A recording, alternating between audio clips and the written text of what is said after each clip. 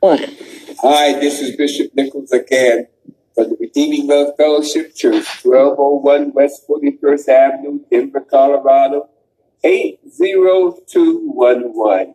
We thank God for you, amen. I just want to come and encourage you again today. We had a very trying week on this week with the hospitalization of our President of the United States. We are continually praying. We're continually staying on course. And we have to do the same thing. We have to stay on course. We have to pray. I don't come on to talk politics with nobody.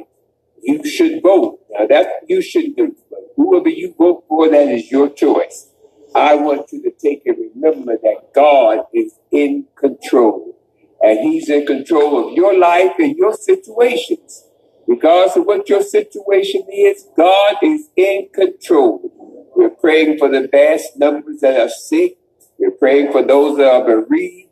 We're praying for the body of Christ, of those that's infirm and not able to get out and be able to do what they need to do. But I still stand and let you know I serve a risen Savior. Oh, my God. Every time I think about Christ is rising, it don't have to be Easter.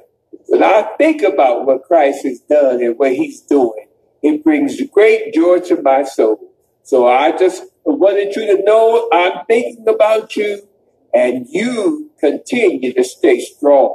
Amen. Continue to be informed about what's going on, but also continue to understand that God is in control of what is happening. God bless you. Until next time, Pastor Nichols. God bless.